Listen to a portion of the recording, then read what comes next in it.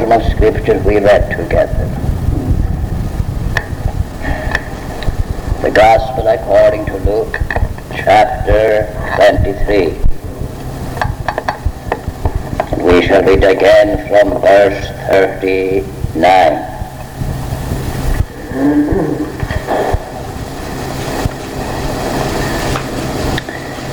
And one of the malefactors which were hanged railed on him, saying, If thou be Christ, save thyself and us. But the other answering rebuked him, saying, Dost not thou fear God, seeing thou art in the same condemnation? And we indeed justly, for we receive the due reward of our deeds. But this man hath done nothing amiss. And he said unto Jesus, Lord, remember me when thou comest into thy kingdom. And Jesus said unto him, Verily I say unto thee, today shalt thou be with me in paradise.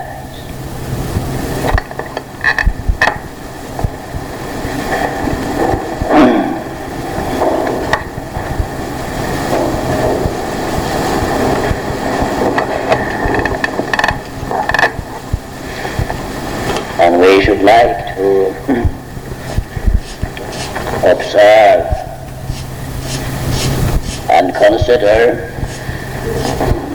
the various points of difference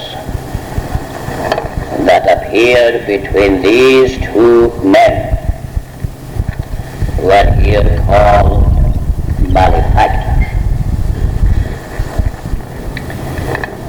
That difference, of course, comes out at its focal point in the different attitudes they express concerning Jesus of Nazareth, who was crucified between them.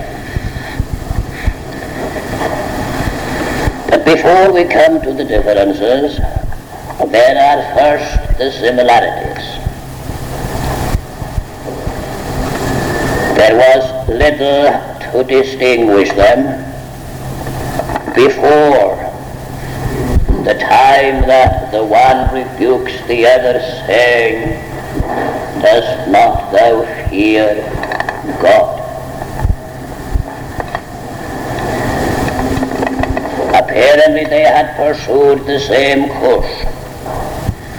Hence they are both called malefactors, that is, evildoers. But the point of time came when there was the greatest possible difference between them. We find the unusual spectacle of one evildoer rebuking another, and that at a time and in circumstances when he could reap no personal benefit from his conduct. There are some malefactors, of course, who turn king's evidence against other malefactors. But that is always with a view to purchasing for themselves acquittal, or at least alleviation of their sentence. But here, there was nothing like that to motivate the conduct of this man. He was already nailed to the cross. There was no possibility of any earthly gain. But the beauty and the glory of his conduct is this, that he has ceased to look to what earth could give, and is absorbed in contemplation of what heaven may have in store for him. first point of difference comes out here in the man saying, dost not thou fear God?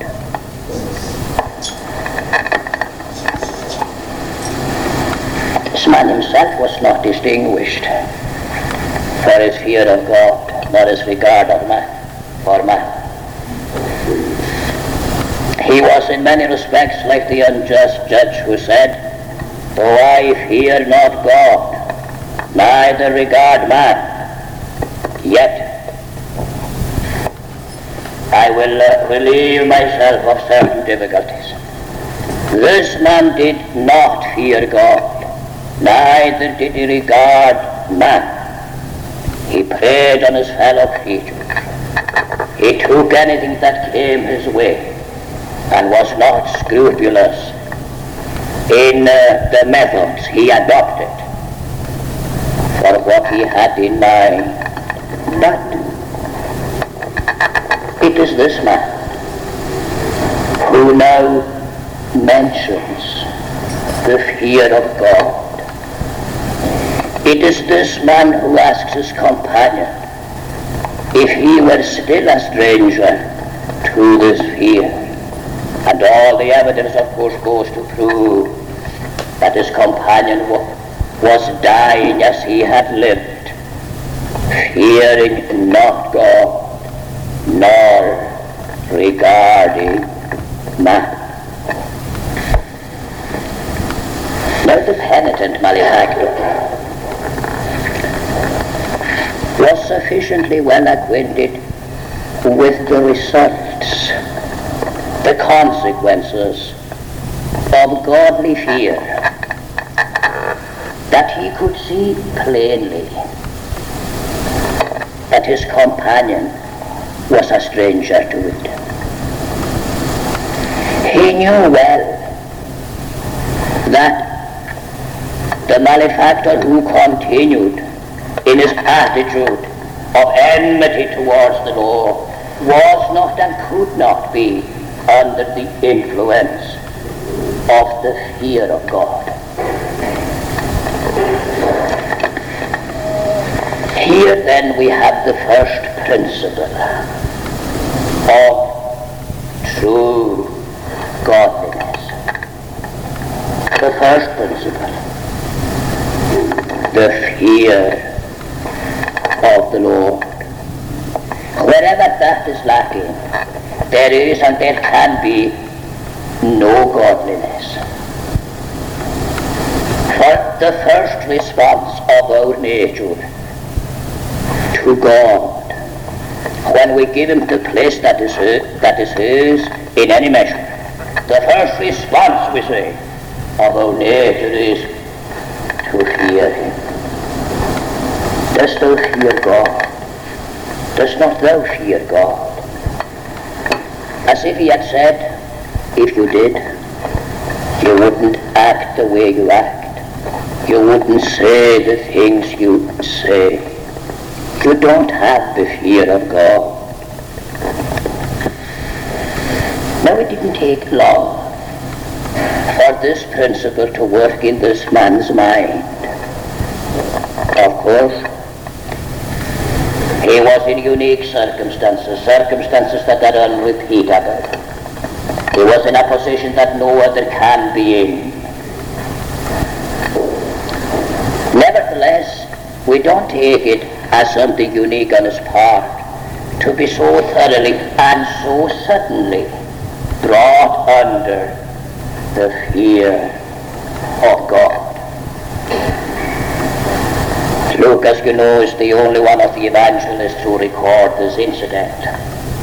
Others record the fact that Jesus was crucified between two malefactors, but they don't tell us about the penitence of one of them. Luke alone does that. And it would seem, taking all the accounts we have in the Gospel, that the two of them began in the same way, railing at Jesus. They came to the cross. They were nailed on it and were beside the Son of God, and yet they continued in their attitude of railing against all that is good, all that is pure, all that is of good report. He came to his deathbed in that manner, and a most uncomfortable and painful deathbed it was, if he may be called that. But the point is this: all of a sudden, without any outward change in the universe, without any visible means of accomplishing this, we hear from this most unlikely quarter mention of the fear of God. What has happened? What brought this about? Well, the Lord may have made use of means that were at hand, means of which we had not told, at least not told of them in the category of means. But whatever the Lord used, we know that this man has been suddenly brought face to face with the majesty of Jehovah. What a transformation! What a fundamental change, the greatest that can come upon a human being in this world. From a rebel against Jehovah and his laws, he comes to acknowledge and to submit to those laws.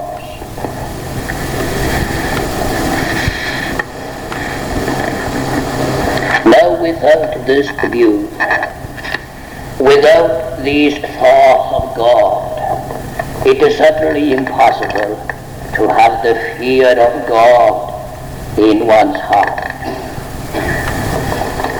Does not thou fear him? He could now assess and appraise his past life. He could view things as he had never viewed them before. But the distinguishing factor, the characteristic element in this situation is that he not only assesses and appraises his life differently from what he used to, but that he assesses and appraises it in the light of the divine law, in the light of God's face, in the light of God's demands and requirements. He not only had a different view of things, that is true of many, who never come as far as the penitent malefactor came. What distinguished his train of thought was this, that it was cherished in the light of God's demands, God's requirements, and hence he could write of all his life, not only as a miserable failure, but as one long catalogue of sin upon sin, treasuring up for himself wrath against the day of wrath and the revelation of the righteous judgment of God. Not only was his life useless, without any profit, but it was one long stream of guilt and sin. And now he realized that the God whom he was to meet, he had flouted, he he had rebelled against, he had turned away from all the days of his life. And perhaps it wouldn't be too much to say that the pain of his body,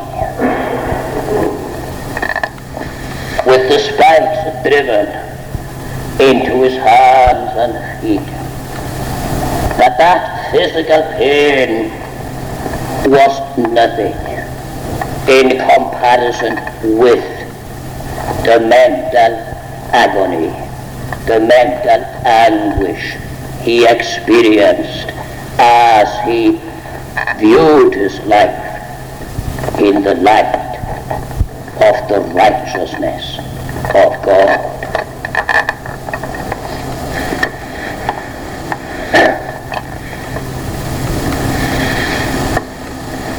Many saints have testified to the fact that even when they were racked with physical pain,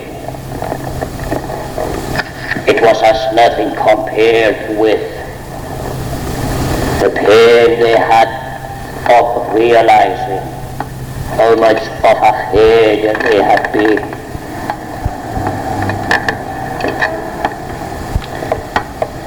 Dougal Buchanan says in one place that he remembers an experience in which he was brought near unto death. And before that experience, he says, he had been greatly tempted, and the temptation had to a degree succeeded. When he was overtaken with this illness, he says that although he was suffering pain unutterable, it was as nothing compared with the thought of his having so far fallen away from what he ought to have been.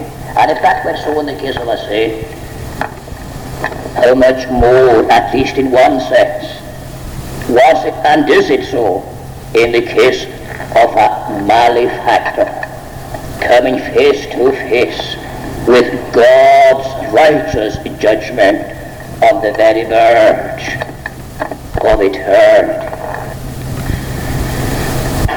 And he is surprised, mark you, at the attitude of his companion. Does not thou fear God? As if he had said, are you still continuing in your impenitence and God-defying attitude?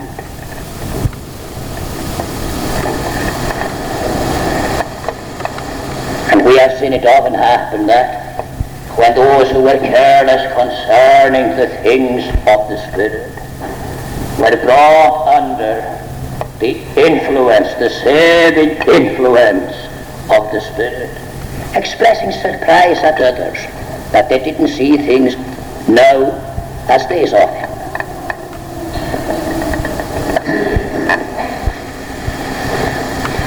It is a great surprise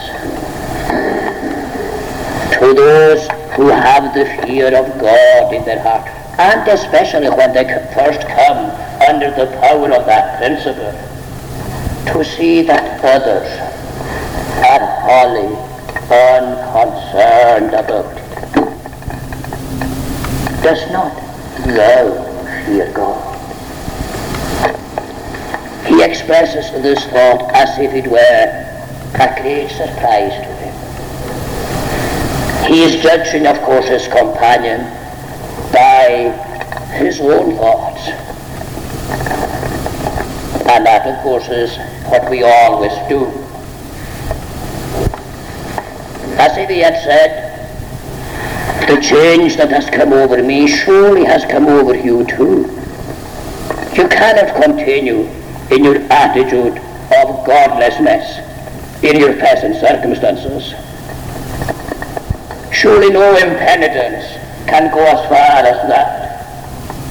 That is the way he argues.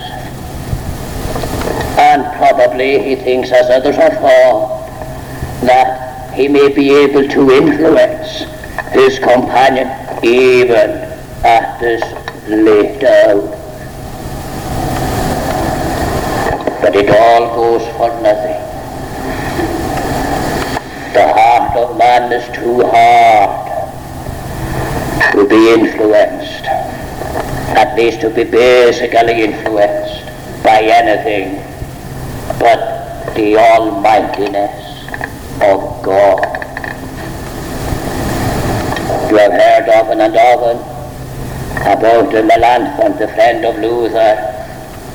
When he was converted himself, he says, I thought that I could make things so plain to everyone that they couldn't help but make the same choice as I had made myself. Everything was so plain to him that he thought he could just put it before others in such a way that they also would be influenced by it. But he says, it didn't take me very long to discover that old Adam was too strong for young Melanchthon. The heart of man in its enmity to God will not submit to anything but the power of God himself, the irresistible, the invincible power of him that is most high. Does not thou fear God? Dare you appear in his presence, still armed to the teeth against him? Why do you age? Why do you imagine vain things? As this is true of people collectively, it is true also of people individually.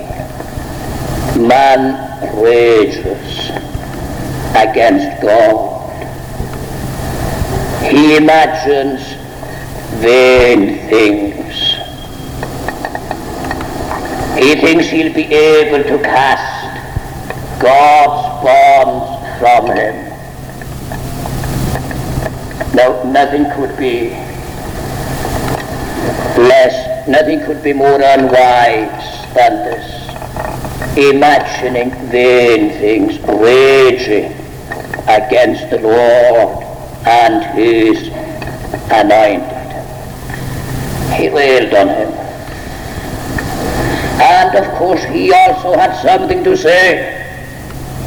He had his own contribution to make. If thou be the Son of God, save thyself and us. He is still taken up with material things or earthly things. The only salvation he can think of is salvation from his present circumstances, salvation from the cross. If he could only get away from that, he would have all that he desired. Save thyself and us. And that is what he means by salvation. Get us out of this difficulty. Get us away from this pain. He's taken up wholly with the things of the body, with the things of time, the things of sense. He doesn't see further than that. And why? Because his field of vision is limited by his unbelief. If thou be the Son of God, everything he says, everything he thinks, everything he does is circumscribed by unbelief. These are the bounds that are set to all his thinking, all his assessment and appraisal of the situation. Unbelief. He didn't see that in the providence of God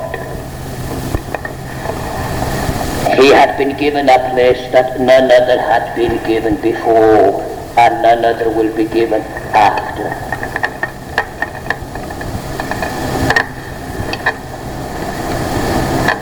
is an event that took place once and for all in the world's history. An event that will not be repeated. The Lord was once offered up, bearing the sins of many. Yet he who was right beside him could see no relationship between the death of Jesus and the abolition of sin. He abolished sin by the sacrifice of himself, which is a very sobering and solemnizing thought. It doesn't matter how closely we are brought to the most important transactions. They will be lost to us. They will mean nothing to us unless our eyes are opened to behold their meaning.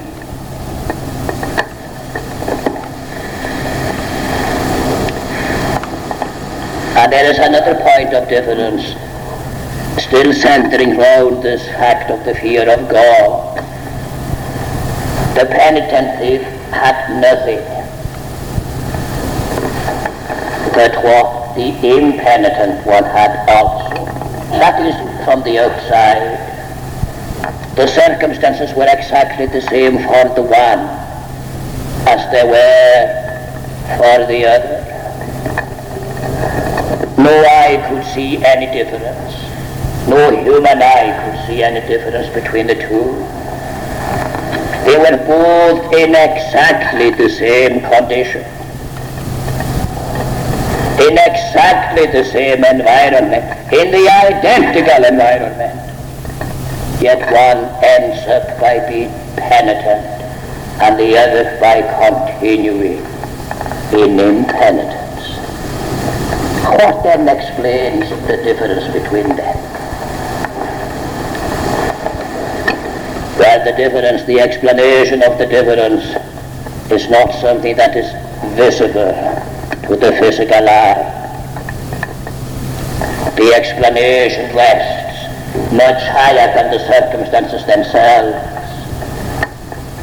The explanation lies outside of the normal field of observation.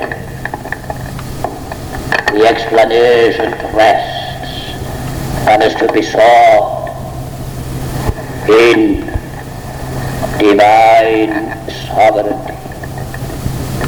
How is it that the one is impenitent and the other not? Because, of course, the one was enlightened in a way the other wasn't. Enlightened from above. And this enlightenment bore immediate results.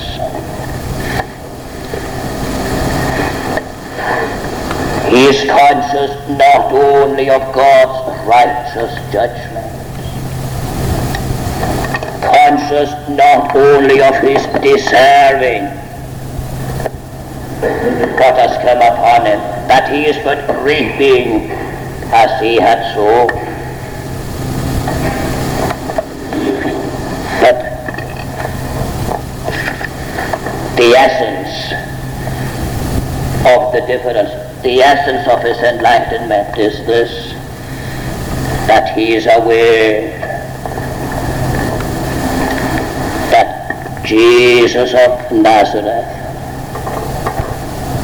is no ordinary criminal, yea, is no criminal at all. And this, it would seem, is what goes straight to his heart. This is what he refers to when he addresses his fellow malefactor. Dost not thou fear God? And what precisely comes to the forefront in that assessment of the situation? When thou art in the same condemnation with him.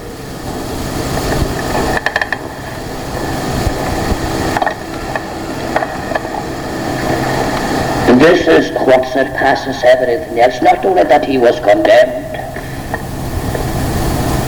that he, the penitent, and also the impenitent, were both condemned, but that they were in the same condemnation with him. He's conscious of something unusual. He knows that something has transpired and is transpiring, for which he cannot find an adequate explanation. Thou art in the same condemnation with him, but remember this. We indeed receive the due rewards of our deeds. There is nothing strange in us being here. There is nothing strange in justice overtaking us. But this man has done nothing amiss. Surely there has been a miscarriage of justice somewhere. Surely there's something peculiar, something awe-inspiring in this situation. We indeed justly, but this man has done nothing amiss. As if he had said, don't you feel in your very bones there is something mysterious going on right now? This man has done nothing amiss, and yet we are in the same condemnation with him, and he is in the same condemnation with us. Surely this is a situation that calls for the fear of the Lord. What has happened? What has gone wrong? How is it that he who has done nothing amiss is in the same condemnation with us? It would seem that his mind is feeling after an explanation. He is confronted with mystery. And of course this is the greatest mystery which has ever been enacted in this world. The greatest mystery. Now, a mystery in the biblical sense of the term does not mean something that is in itself incomprehensible.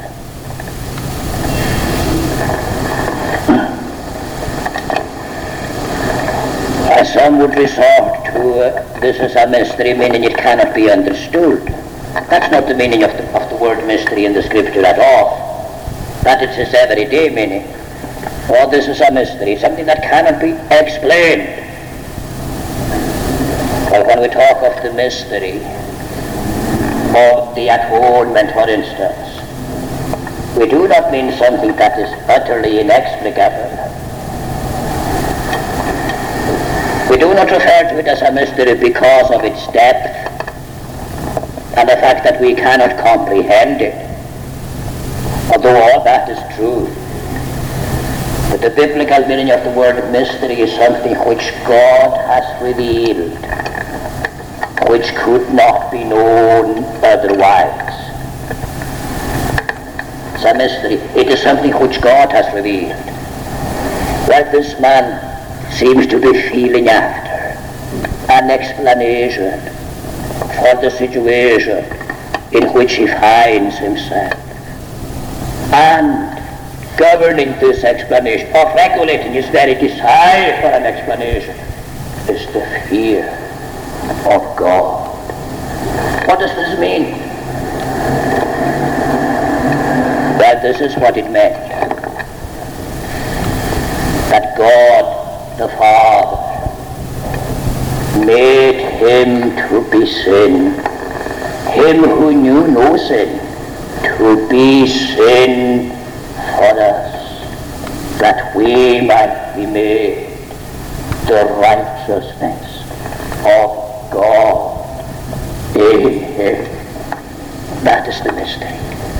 He made him who knew no sin to be sin for us.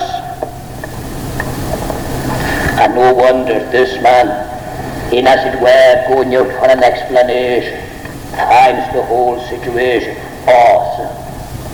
And he cannot understand how his companion is not conscious of the same atmosphere as he is conscious of it himself.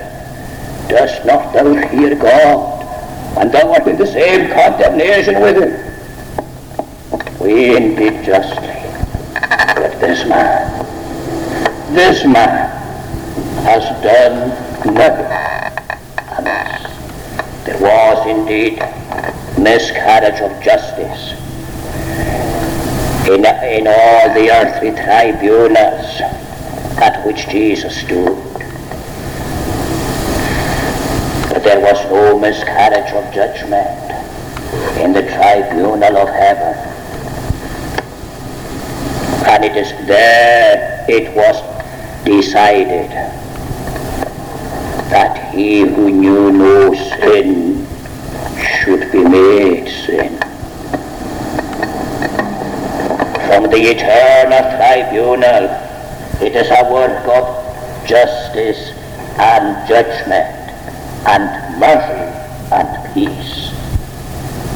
From the point of view of earthly tribunals, both Herods and Pilates, it is the greatest miscarriage of justice of which history informs us, because both judges affirmed unequivocally that this man had done no wrong.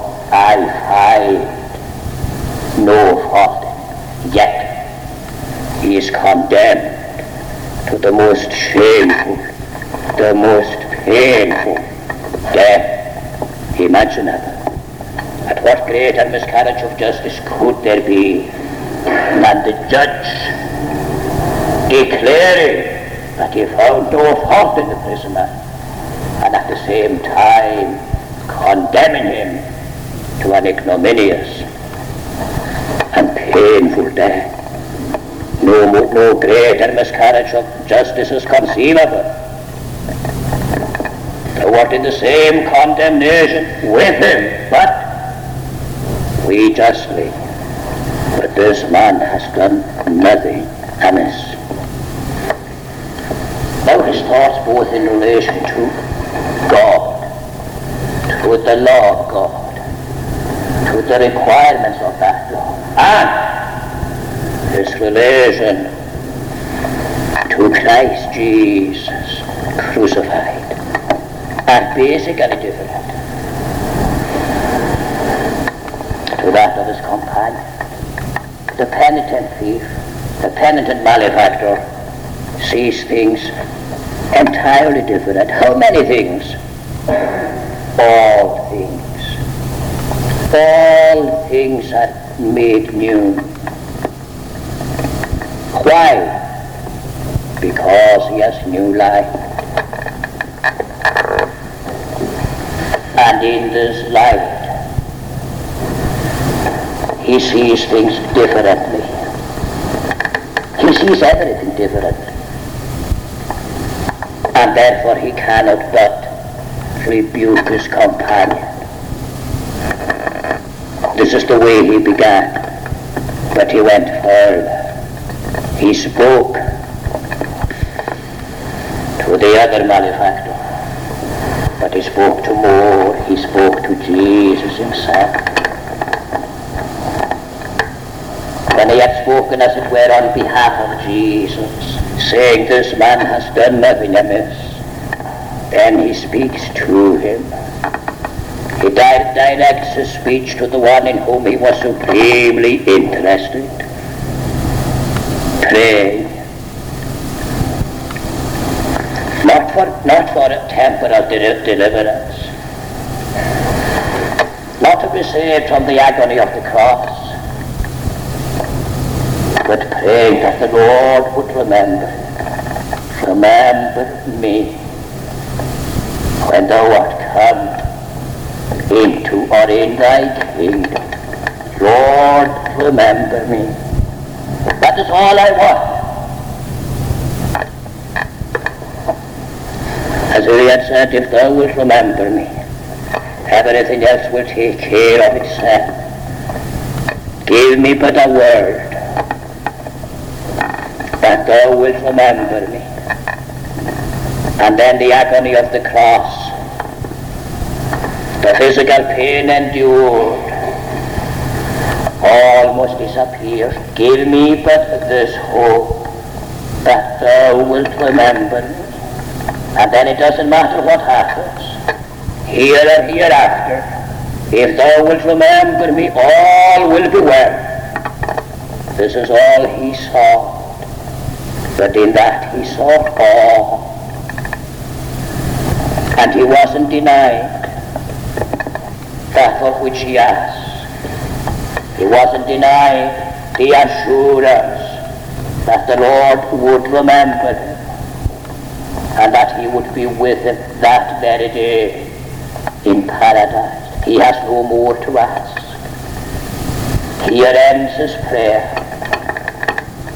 This is a man who has prayed but one prayer as far as we know. But the consequences of that prayer, eternity will not exhaust. This is all he wanted. Remember me when thou art come into thy kingdom. And this is enough. Now in considering this, which we are not considering just now, the prayer, let us remember the order in which this man makes known the transformation which has occurred in his experience. He first speaks of the fear of God. He then speaks of the sinlessness of Jesus. And he then prays to the same Jesus, saying, Lord, Lord, remember me. Let us pray. Oh, gracious one, do thou remember us with the favour thou bearest to thine own, and we pray thee to put thy fear in our heart as a principle of life. For the fear of the Lord is the principle of life, to depart from the ways of death. May it please thee to enlighten us in the knowledge of that great and glorious and unique transaction accomplished once and for all on the hill called Calvary, when he who knew no sin was made sin for sinners, that they might be made the righteousness of God in him. Lift upon us the light of thy countenance and take away all our sins for the Redeemer's sake. Amen. Psalm 106.